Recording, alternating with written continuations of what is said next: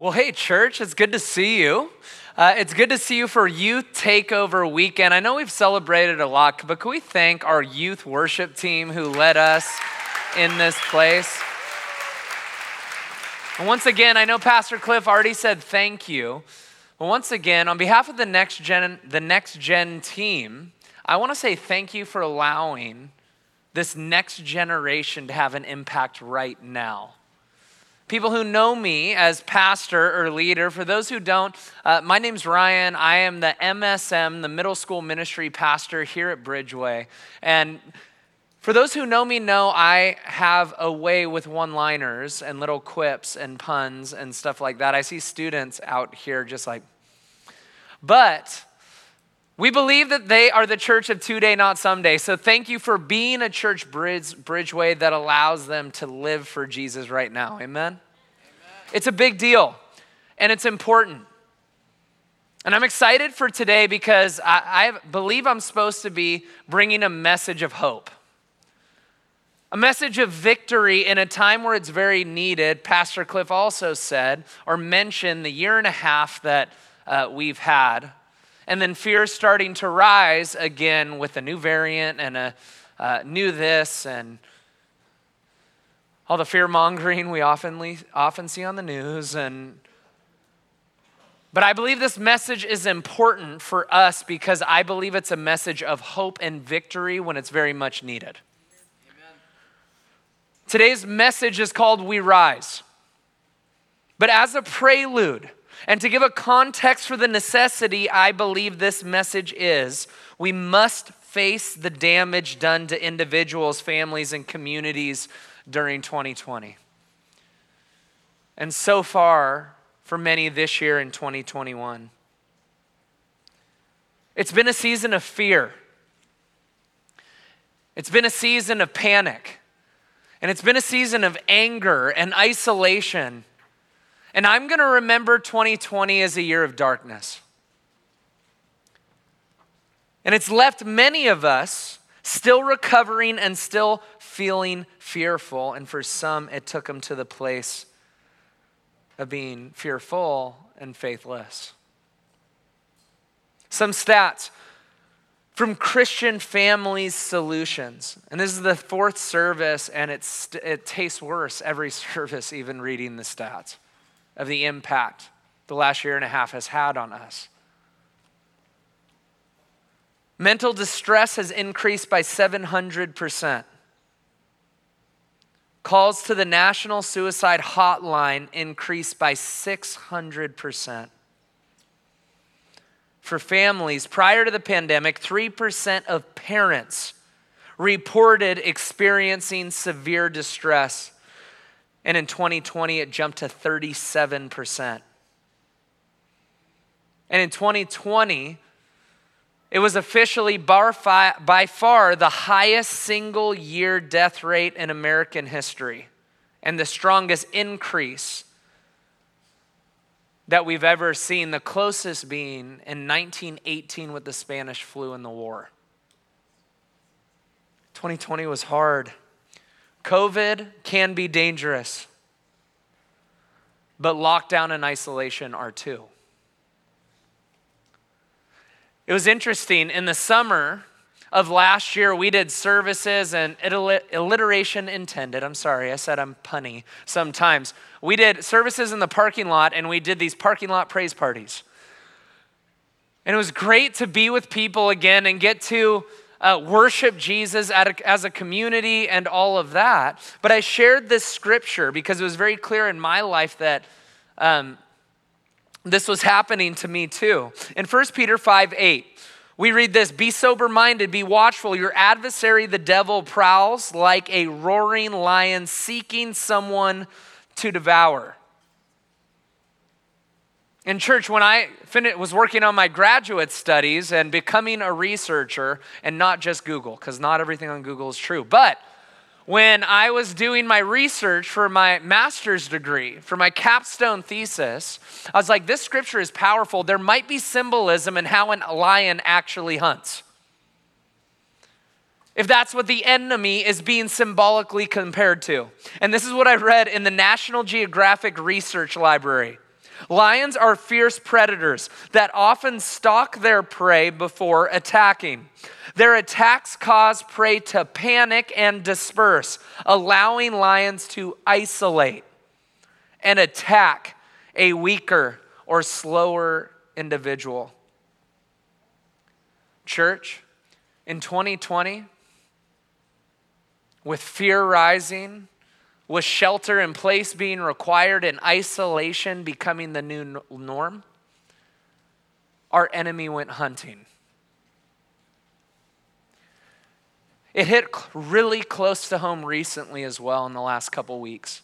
Many of you, if not everyone, received emails about a friend, a great friend of mine and fellow leader and pastor here at Bridgeway, Pastor Matt Bach, contracting COVID and him experiencing one of those stories where it went really bad really fast.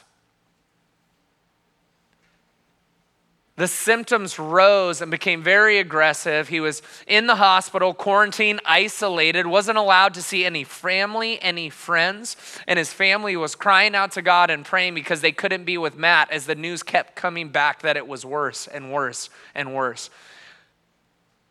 And for an entire week, it significantly got more severe, to the point where he was taken to ICU and doctors were using language that we fearfully heard in 2020, that it's the worst case scenario if we have to do this. And it's the language they were using. But I watched something happen here at Bridgeway in our country and around the world that was powerful. I watched this prayer army arise and start saying, my God doesn't answer to this disease. This disease does not have the final word in the purpose in Matt's life. Yes, God's will be done on earth as it is in heaven. But we began to pray bold, and for the first time in a long time, if ever, I saw social media being used as an actual good tool. As we were able to pray together online and shout praises to our God regardless of the fear. Regardless of the what if this happens or what if that happens, and something powerful happened in that moment.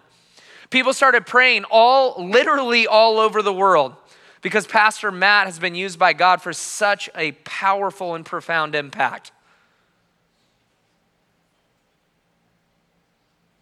But prayer started rising. And we had a prayer meeting here at Bridgeway in the pavilion, outside the pavilion, where we worshiped, where we cried, and where we prayed bold. Where we prayed things like that Matt and his family, for Matt and his family, that fear would fall away and that hope would rise. Here's a timeline for you.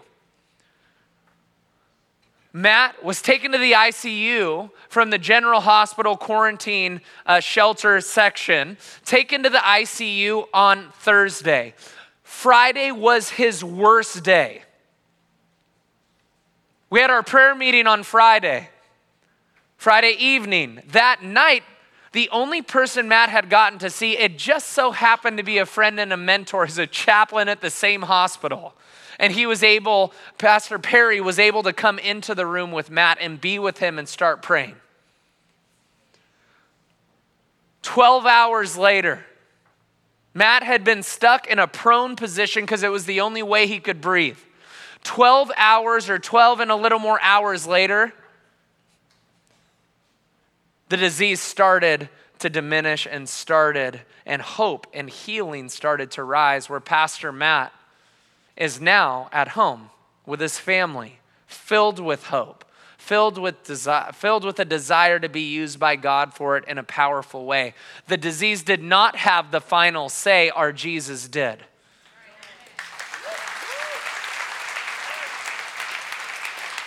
I watched Pastor Matt's son at the prayer meeting in the pavilion praying boldly for his dad. And our Jesus, our Yahweh God, and the Holy Spirit hears the prayers of the saints. Matt said something at staff meeting this week as he was with us, and there was tears, and the good type of tears. And there was victory in this incredible place, but he said something that was so profound and so like, yep, I'm sharing that because of what I wanted to do this weekend for service. Pastor Matt said this: the love of the community of faith was sustaining me.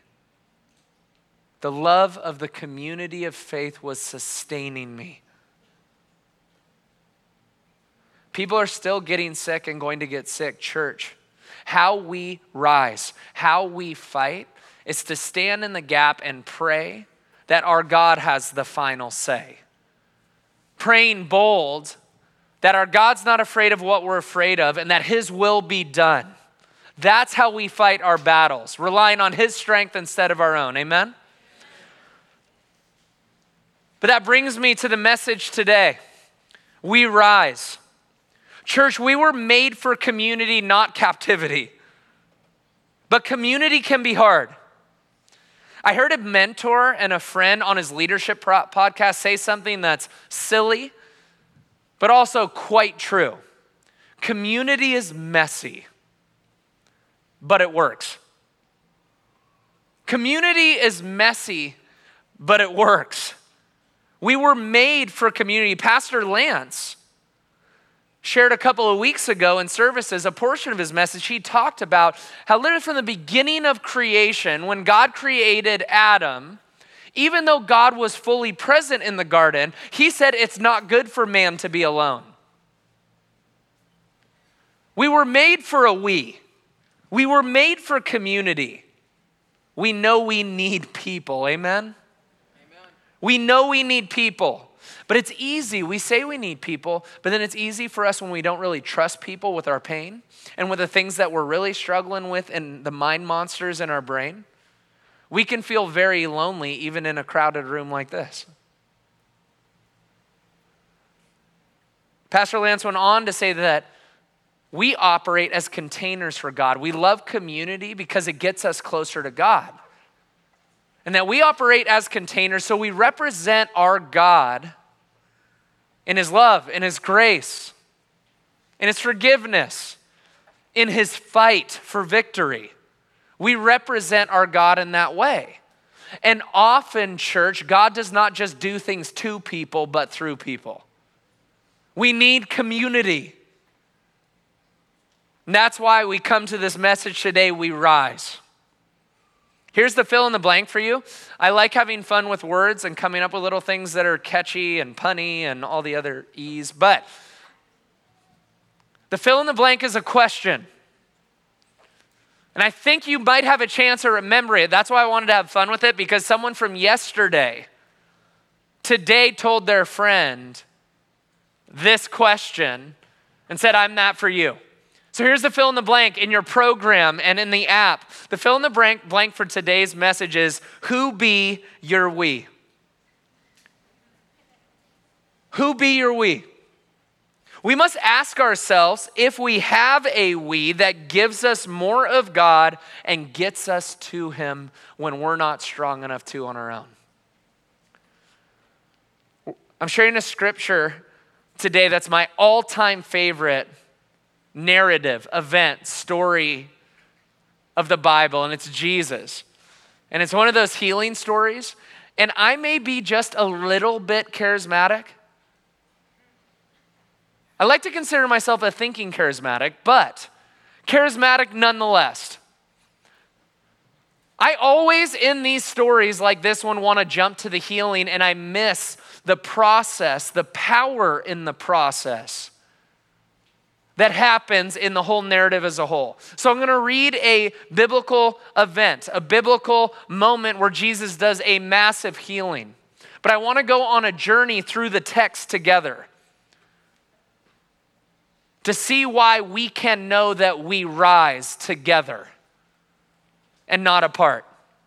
In Luke 5:17, this narrative, this event shows up in 3 of the Gospels. We're going to read from it in Luke. Luke 5:17. On one of those days, as he was teaching, Pharisees and teachers of the law were sitting there, who had come from every village of Galilee and Judea and Jerusalem, and the power of the Lord was with him to heal. And behold, some men were bringing on a bed a man who was paralyzed, and they were seeking to bring him before Jesus.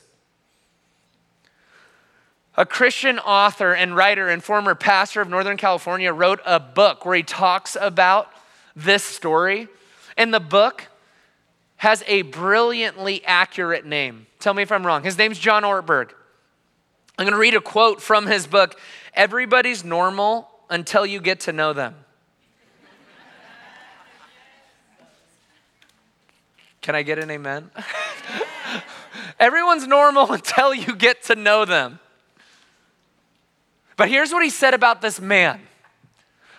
With these friends, with these people who are bringing a paralyzed man to get him to the feet of Jesus. He says, what's this man got going for him? He has friends. He has amazing friends. He has one of the killer small groups of all time. He has one of the killer small groups of all time. We need to understand something though. We know it's hard for people who encounter or have disabilities today. In the ancient world, it had a different level of danger and a different level of horrific. If you have a little one, like little one in the room, now would be the good time. I have a 6-year-old and a 4-year-old. Now would be a good time for the earmuffs or play like a Lego movie on the iPhone. I don't know. But it'd be time for that because my 2 little boys, I have to do that because they remember and repeat everything that's said. But I made a light joke, but this is going to get hard to read. The ancient world was horrific for physically handicapped. The Greeks regularly disposed of newborns that were physically deformed. Greek philosopher Aristotle wrote, "Let there be a law that no deformed child shall be raised." Generations before Jesus, during the 5th century, there was a statute in law on the books to quickly kill a deformed child. This was an oral civilization where everything was told by stories. Generations and generations and generations later, there would still be a weight to experiencing a disability of this magnitude. And for God's people, there was a different stigma that this man faced, even as a believer or as a part of the Jewish community. Within the people of Israel, the assumption was that people brought their disability to themselves through sin. You might remember another healing story in John 9 where Jesus came to the blind man and his disciples asked, the people asked, who sinned, him or his parents? But imagine what it was like for this man as a paralytic. He lived his entire life on a mat that would have been 3 feet wide by 6 foot long. Someone had to feed him, clean him, move him constantly so he didn't develop bed sores. There was no medical treatments, no surgeries, no hope for independence. Someone in this man's condition would have been forced to simply be a beggar on the side of the road or the side of the village or community, desperately seeking for people to provide for him. But it makes me think, do you think those friends who were bold enough to try to get him to the feet of Jesus in that place of desperation, do you think those same friends, there's a chance they might have been the ones who carried him every single day to go beg? I got intense for a second, and now I'm going to get a little bit lighter to ease the tension. A grown human man is not easy to move. Not consistently, at least. Not to be selfish, but I have a 6-year-old who I will not carry. And he does this thing that apparently my wife says I do, and I don't believe it, where he gets tired or annoyed or something like that, he'll like lower his arms and his shoulders, and he'll just be like, and then he'll want you to carry him. We'll be walking from our neighborhood pool. Our neighborhood has, like from the 70s, one of those neighborhood co-op pools where only a certain amount of houses have keys for it. It's awesome. And we walk to it all the time. But after he swims all day and he has a good time and we're walking home, he's just like, I'm tired. Will you carry me? And I'm like, you are a 6-year-old man boy. And I know you can get home. But then he's smart because, like I said, he repeats everything he hears and he goes, I can't. I have growing pains. And I can't use that excuse with my wife. Anyways. But in all seriousness, these men were in bold pursuit enough, a desperate place enough to get their friend who had been held captive to a mat his entire life, to the feet of this Jesus who they had heard was a miracle worker.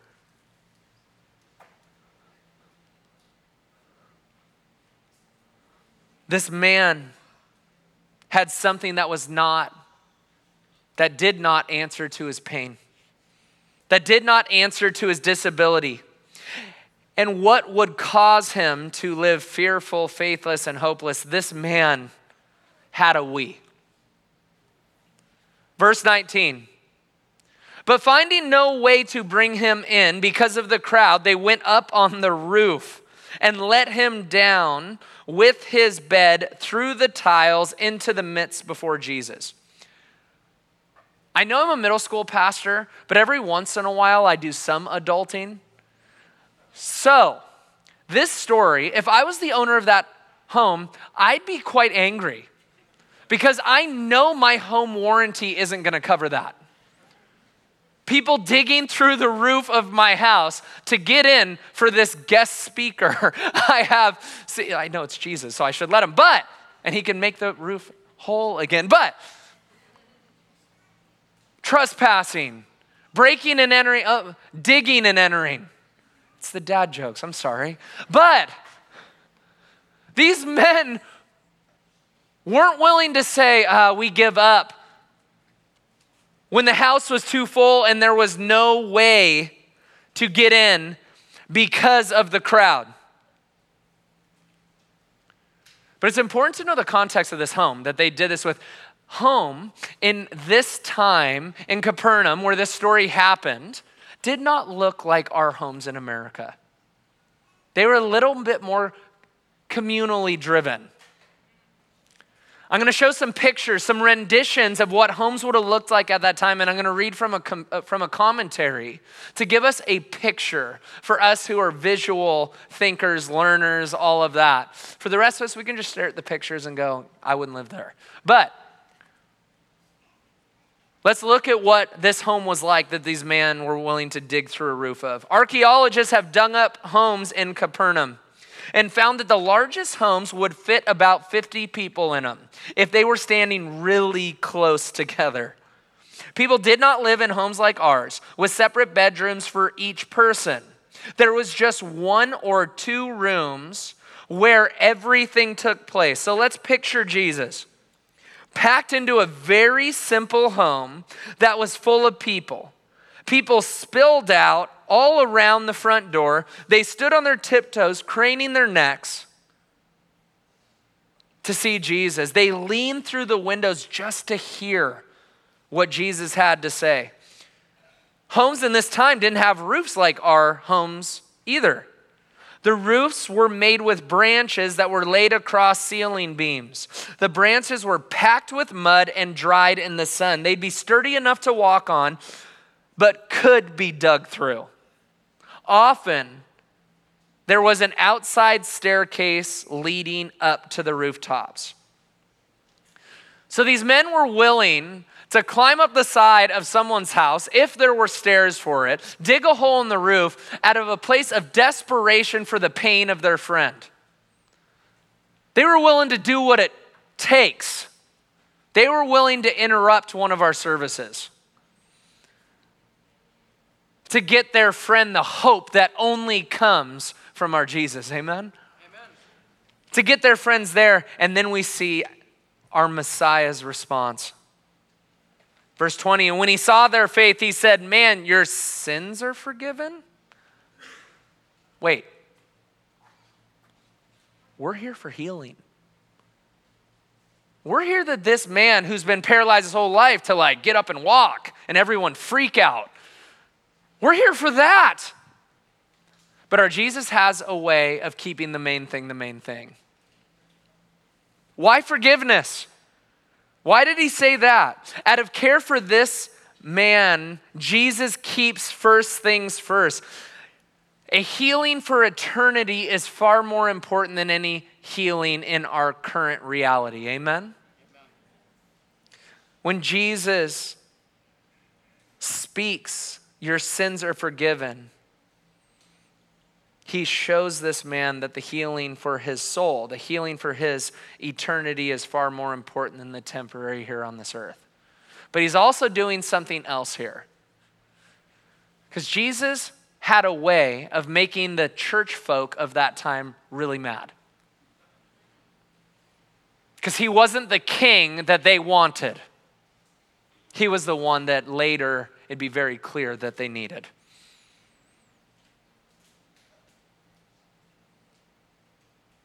This is how they responded. When Jesus speaks for God, there was frequently opposition. Enter the religious elite. Verse 22 or 21. And the scribes and the Pharisees began to question, saying, who is this who speaks blasphemies? Who can forgive sins except God alone? When Jesus perceived their thoughts, he answered them, why do you question in your hearts? Which is easier to say, your sins are forgiven you, or to say, rise and walk?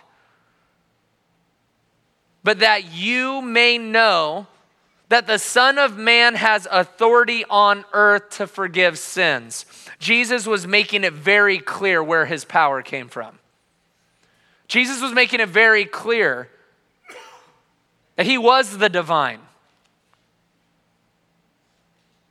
And verse 24 continues. And he said to the man who was paralyzed, I say to you, rise, pick up your bed and go home. The miracle happened.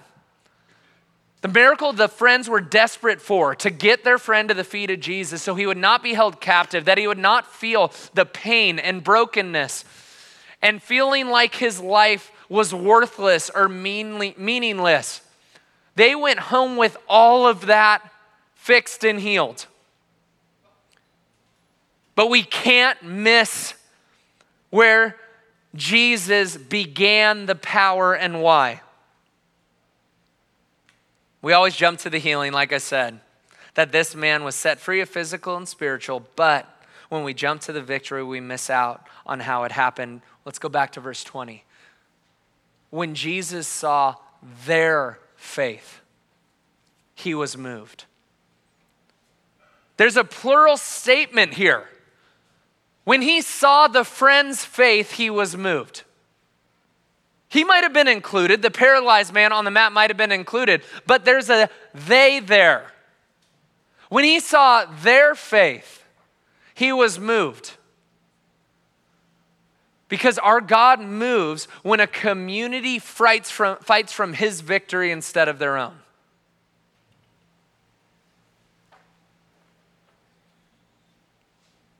This is why we can rise, church, as a community. Regardless of new news, regardless of new fears or old fears making their way back up, this is why we can rise hopeful, not fearful and hopeless or fearful and faithless. We can rise fearless and faithful because our God has a way of moving strongly in our community. Community is important. There are two things that we need to do to effectively build a we. Not just friends, not just people we kind of see at church on Sunday and high five and we agree the message is good. And I'm not saying that about mine, one of Pastor Lance's. But it's not one of those, but authentic relationships, relationships of trust and transparency and hope in the places where we feel like we want to give up. There's two areas that we need to talk about of building a real we. The first one is this: you need a we. We live in a country that loves to be prideful enough that I can do all things on my own strength. And we live in a culture where we want to make a name for ourselves. And we want to be the best at this or the best of that. And we want to make people proud. And we rely on our own strength. Until we get to the point where we realize our own strength isn't enough for the real battle. The enemy has more experience at the battle than we do. He's hunted for longer.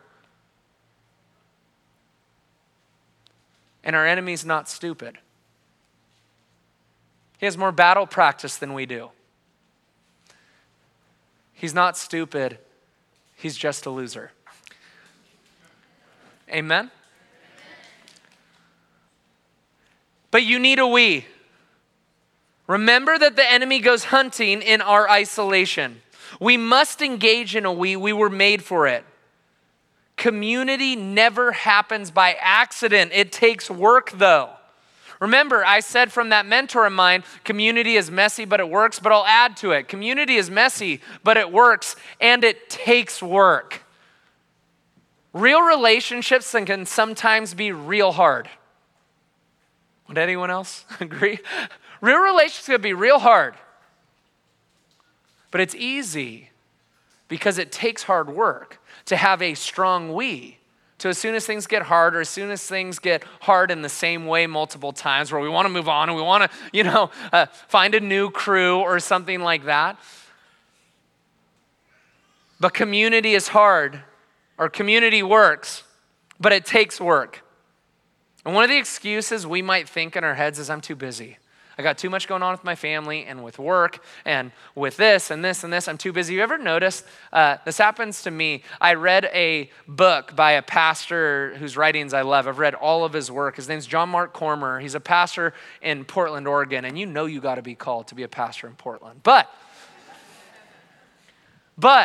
just kidding, friends, if you're watching online from Oregon. But he wrote in one of his books, he says, busyness is like a prideful trap. Because when we see someone we haven't seen in a while,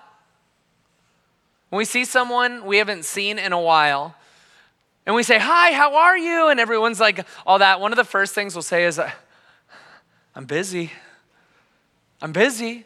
But we can't be too busy for community. God didn't make us to be isolated and fighting for our victories on our own. We can't be too busy for what it takes to have people who fight for us when we're not strong enough to. Maybe our healing or someone else's victory needs us to stop blaming busyness. Amen? It does take work. So I have some questions for you about that first point, that you need a we. The first question is this: do you have people you trust with your pain, with your brokenness and shortcomings and even your sin?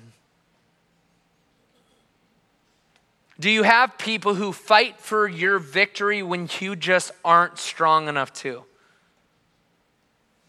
Number 3, who do you have that gets you to the feet of Jesus when you're hurting? Church, who really knows about your hurt and your brokenness and still fights for you when you've given up on fighting for yourself? When I got, many of you know my medical situation and testimony and everything. 7 years ago, at 27 years old, I was a young, zealous youth pastor way different than now. But I was this young, zealous youth pastor, and I was one of those youth pastors who would say these big things like, I believe I'm gonna be a part of watching the Sacramento Valley of dry bones come to life, and I was so passionate, and I was so busy being in front of people like this that I didn't trust people with the broken parts, and then I was hospitalized. And they could find nothing in the hospital, and they said, we need to do an MRI immediately, Ryan. I said, what would an MRI show that, and all these other tests, the CT scans, the x-rays, the blood work, and all that, what would an MRI show that those wouldn't? And they said, it would show multiple sclerosis. Let's hope it's not. And they did the MRI, and it was very clear by the amount of damage, the lesions on the pictures of my brain, including my C-spine, the amount of damage that was done from this disease, multiple sclerosis. And I was just like, God, really? Really? I was so busy being brave and strong in front of other people that I wasn't prepared to face that giant.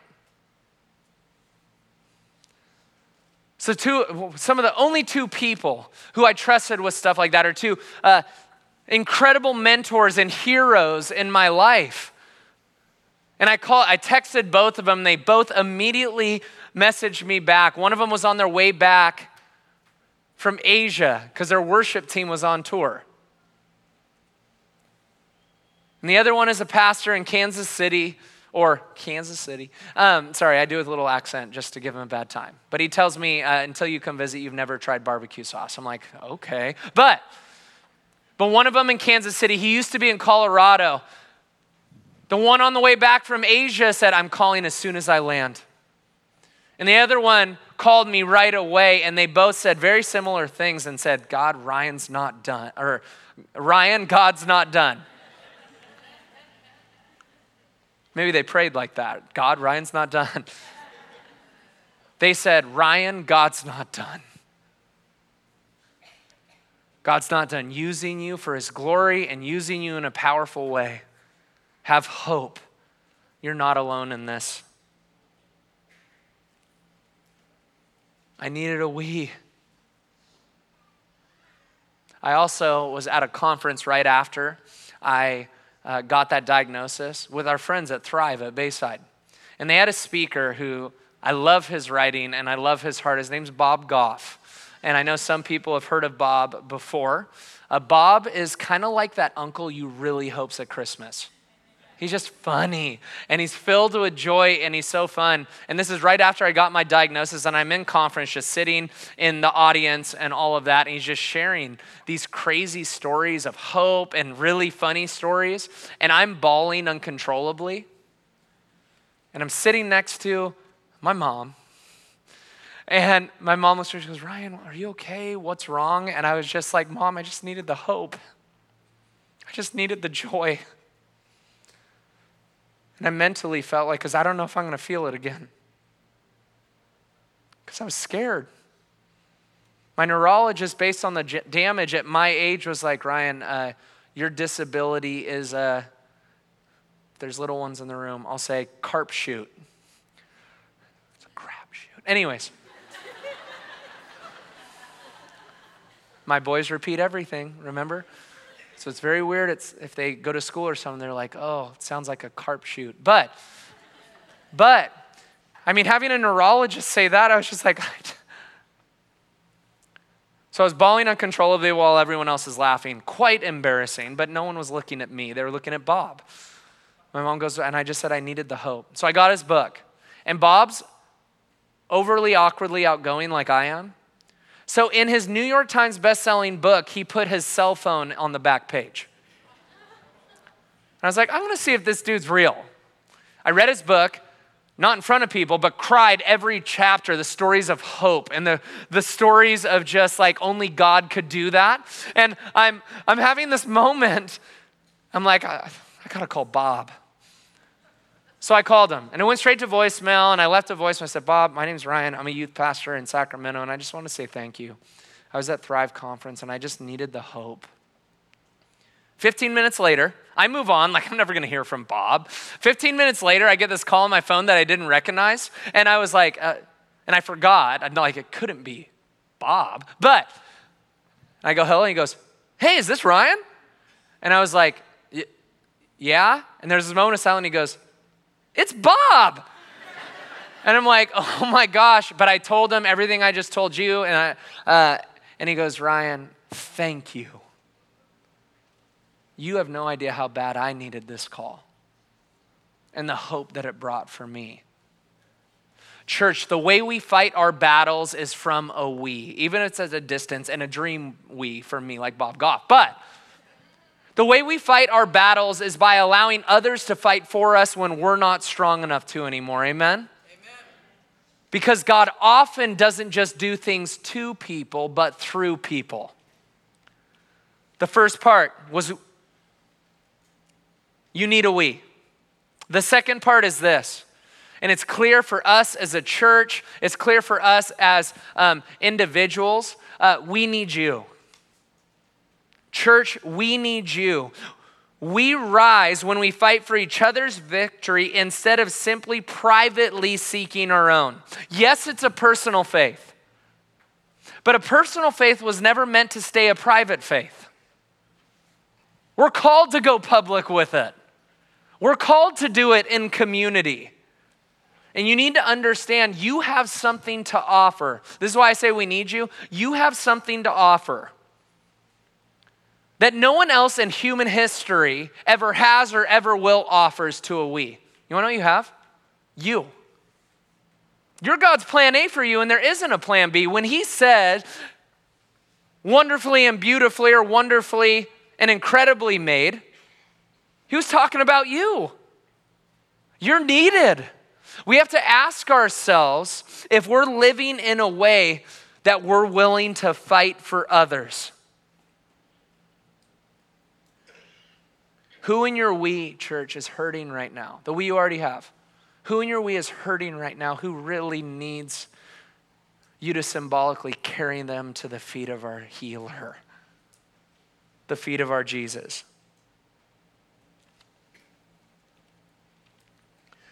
See, it's hard to trust people.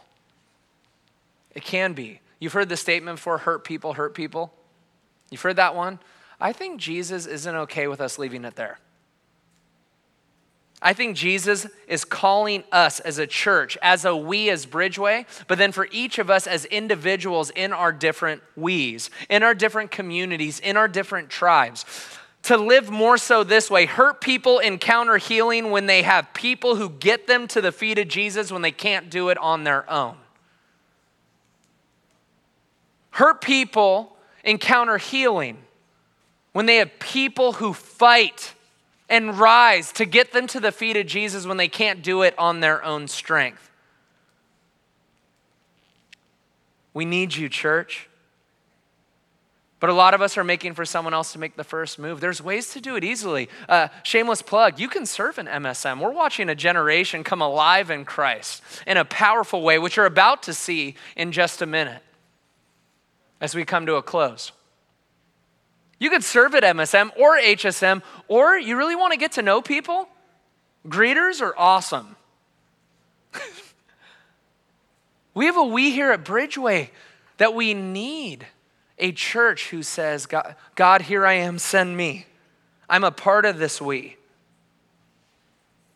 There's missional communities, there's classes, there's ways to develop a we in your life so you no longer have to feel isolated and like you're fighting your battles alone, because that's never what God intended. A boldness arises, church, in the darkness when we live in bold pursuit of Jesus, and as a we start to light up that darkness.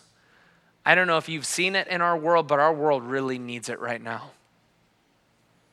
And as a we rise. Amen? Something powerful happened at the end of, as we come to a close, at the end of Shelter in Place. And I was at a kickball game with one of our guys' small groups or something like that. I think there are leaders in here. But, and I talked to a young person, and it was one of those moments where I get preached to. And that's always like humbling. When I have a preteen tell me about God and convict my heart, I'm like, I guess I can retire. No, I'm just kidding. Like raising up that next generation to be the church of today, not someday. But when I was frustrated and angry, but I was pretending to be strong and hopeful and all of that, I watched God make that scripture come to life that no one likes hearing when they're going through a hard time. You know, that all things work together for the good of those according to his purposes. I love that verse. I only jokingly say that when someone says it when you're hurting, you're like, I know. But I had a preteen who's only known the digital age, who's only known to infinity and beyond in his pocket, who's never heard of things like pagers, who's never heard the dial-up internet noise. It's always been right here, right on, always available. I had him after last year in shelter in place say to me, I'm done with screens. I need people. And I was like, shoot. You know, I got all excited while they're just playing kickball and getting way too competitive. They're middle school boys. But I think some of the leaders were getting a little too competitive too. But when he said that, and we began to come back together, our young people had this hunger. They had this fight. They had this desire for community. And a desire to rise up and say, we will not be defined by what we face, but by who we follow. They became so bold in their faith. They became so bold in wanting to represent God and wanting to worship God that we had this event called Bold. It was our first event with all of the ministry together since we were allowed to. And it was a little bit conference and a little bit camp and a lot of bit competition. And we had so much fun at this event. And I went to two of our adult leaders. I went to Lauren Hammerstrom, who's our new MSM admin, and Candace Lamphere,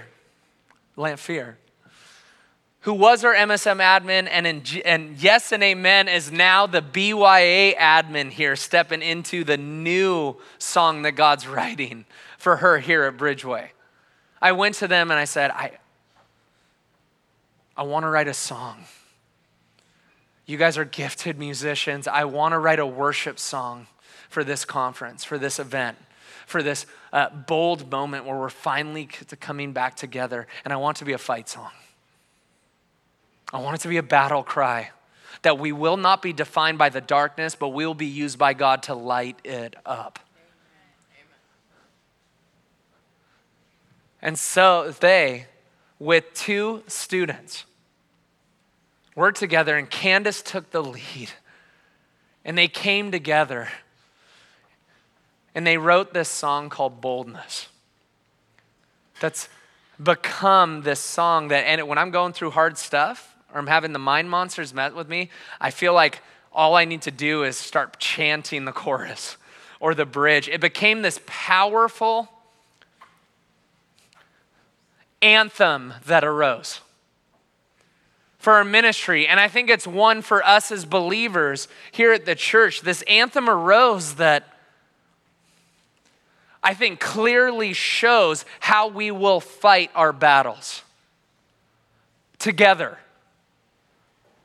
From a place of living from God's victory instead of desperately seeking our own.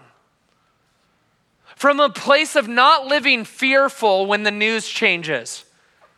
Or if numbers elevate with the latest thing that scares us. Not from a place of being fearful and faithless or fearful and hopeless, but a place of being fearless and hopeful. And we're going to finish today. Sorry, I'm used to preaching at night. We're going to finish today by worshiping together. That's how we fight our battles, praising our King. So we're going to worship together, and I challenge you, use this time to worship Jesus. In Scripture, It's called the altar, and we call it the altar because it's a place where they would bring their offerings to God. And we want our worship to be an offering to our Savior and our healer. So if you want to join us up front, I'll be up here. If you want to join us up front to worship in this last song together, be with us. If you want to stand where you're at, you can do that too. But if you want to just sit and close your eyes and pray and just seek God. God, who be my we? Who do I have who fights for me? And God, if I don't, help people start to shine to me, to surround myself with people who will help me not be defined by my pain, by my sin, by my brokenness. And it'll be a we who gets me to the feet of our Jesus. We're going to worship, and then we're going to close in prayer. This song is called Boldness, and it was written by student leading the song today and leaders at Bridgeway as well. Let's worship together, church.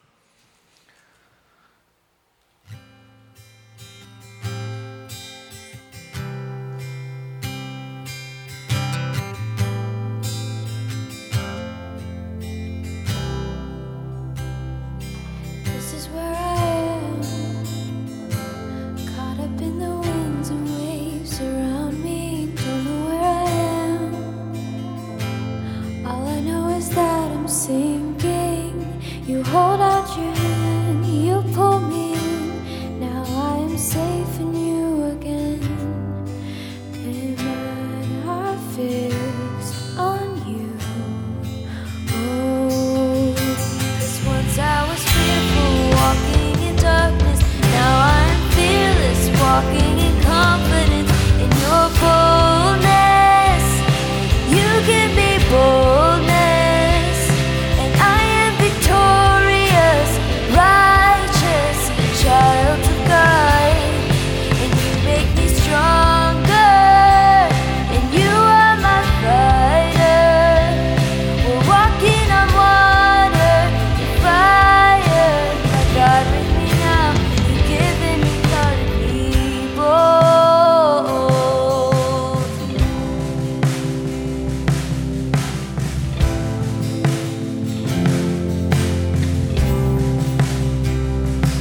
I know whose I am.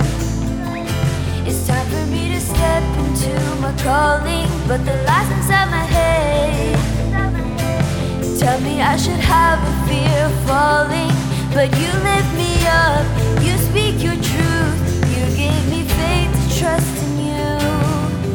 And I know whose I am. Oh, 'cause once I was fearful, walking in darkness. Now I am fearless, walking in confidence. In your boldness, you give me boldness, and I am victorious, righteous, a child of God.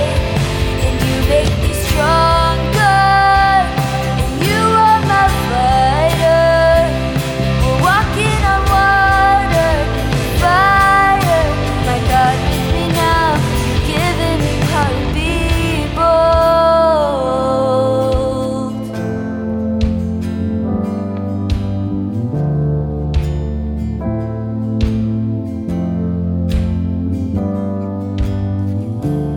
This is our declaration.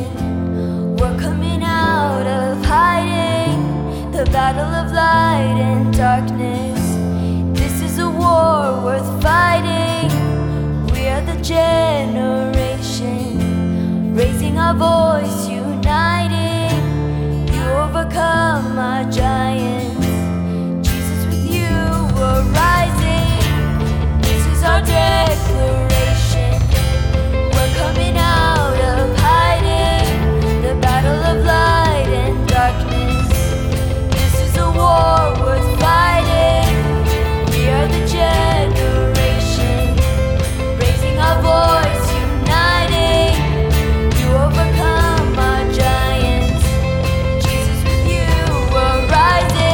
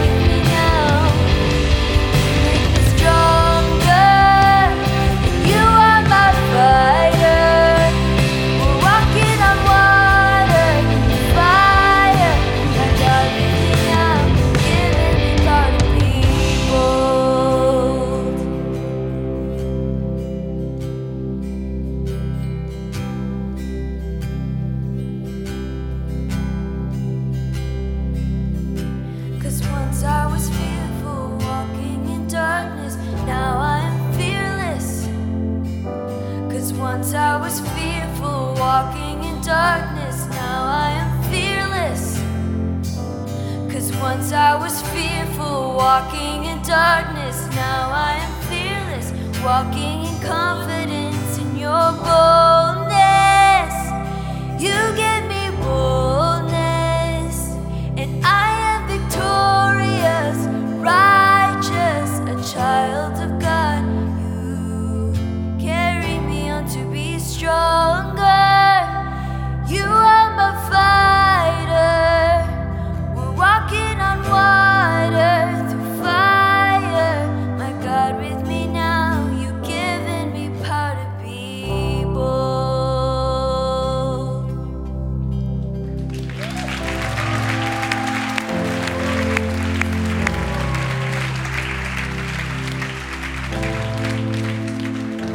Let's pray together, church. King Jesus, this is how we fight our battles together. We rise. We rise out of all of the fear, out of the darkness that often gets thrown at us, out of your strength. And as a community who fights for each other's victory, not just our own, who fights our enemy with the strength of our conquering and healing and saving Jesus. So we rise together.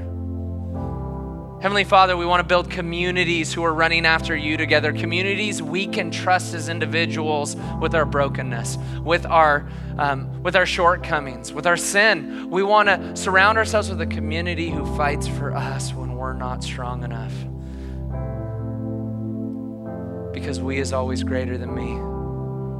And we rise when we're in bold pursuit of you, Jesus. We love you. We trust you, and we pray all these things in your mighty and incredible name. Amen, church. Church,